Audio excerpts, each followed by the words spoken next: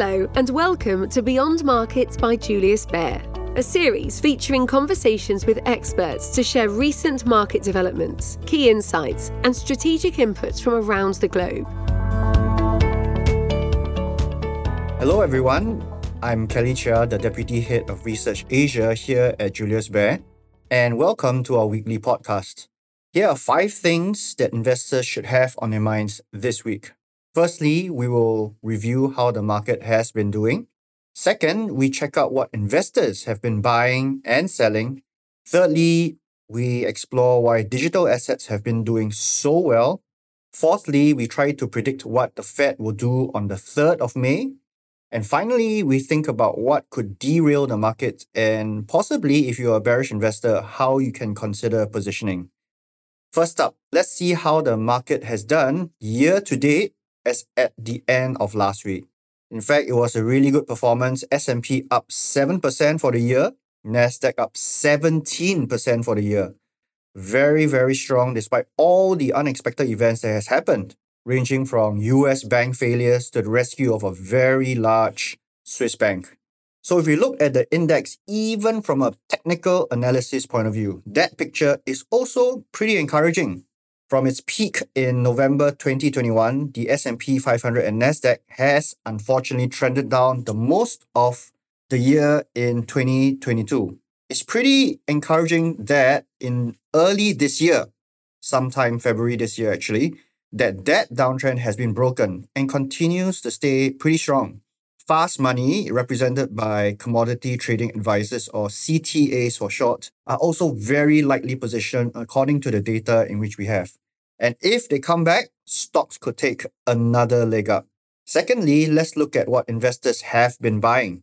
Overall picture is that unfortunately growth continues to slow. Inflation is cooling down, which is good news. And there's a high chance that the Fed actually stops increasing interest rates. So whatever that did badly in an increasing interest rate environment should reverse and do better going forward.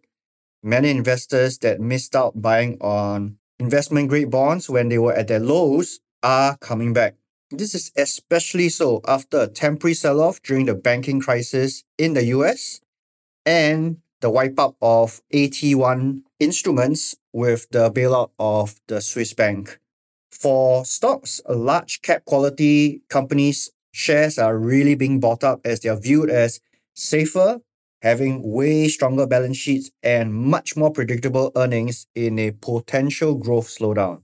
Third on our list, digital assets. They are up 72% for Bitcoin and 54% for Ethereum. Our analysis more than a year ago, in fact, almost 2 years ago, has shown that crypto prices are like a juiced up version of the Nasdaq. But a bigger than expected move was, I think, probably partly driven by the banking crisis in the US, as there's even lower trust of the traditional financial system. This has accelerated the movement to a trustless financial system like Bitcoin and Ethereum, where central authorities have limited power over the technical protocols themselves. The strong move in Bitcoin and Ethereum is even more amazing, given that the first 3 months of this year has seen one of the most aggressive regulatory crackdowns on the digital asset industry.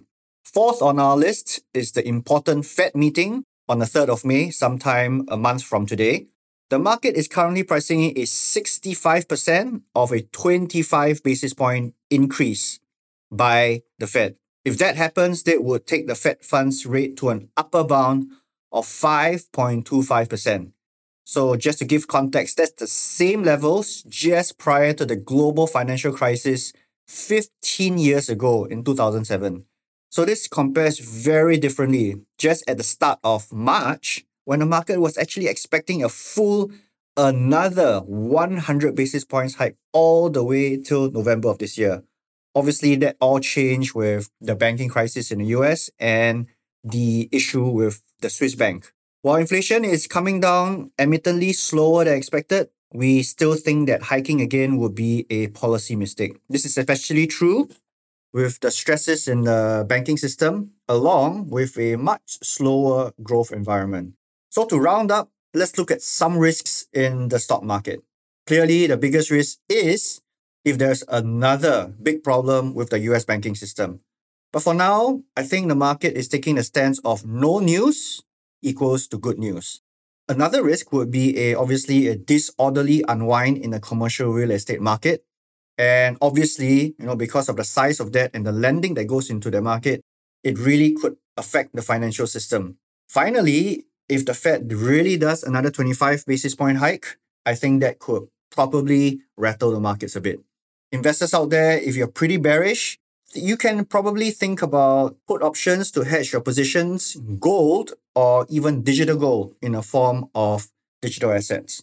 In summary, we are actually more optimistic while we acknowledge the growth environment is not as clear as before. So overall expectations of peak interest rates would imply that investors would be going back into rate-sensitive assets like growth stocks, fixed income, and dividend yield. Because everything that's sold off when interest rates are going up are likely to do better as they start to come down. So that's all I have for you today. It's been a rocky start to 2023, but the markets are more resilient than expected with all the bad things that have happened in the last 1 month. Thanks to all our listeners for tuning in. Take care, stay safe, and goodbye. Für unsere deutschsprachigen Zuhörer. We would also like to make you aware of Marktanalysen und Gespräche, a monthly podcast in German, where Julius Baer experts discuss some of the latest market developments. We share our key research and insights on today's ever-changing economic landscape in German. Search for Marktanalysen und Gespräche on your favorite podcast player.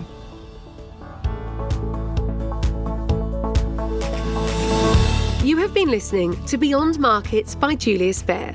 If you like what you heard, subscribe to our show on Spotify, Apple Podcasts, Stitcher, or wherever you listen. To learn more about Julius Baer, our people, our latest thinking, visit us at www.juliusbaer.com. We will be back with a brand new episode soon. The information and opinions expressed in this podcast constitute marketing material and are not the result of independent financial or investment research.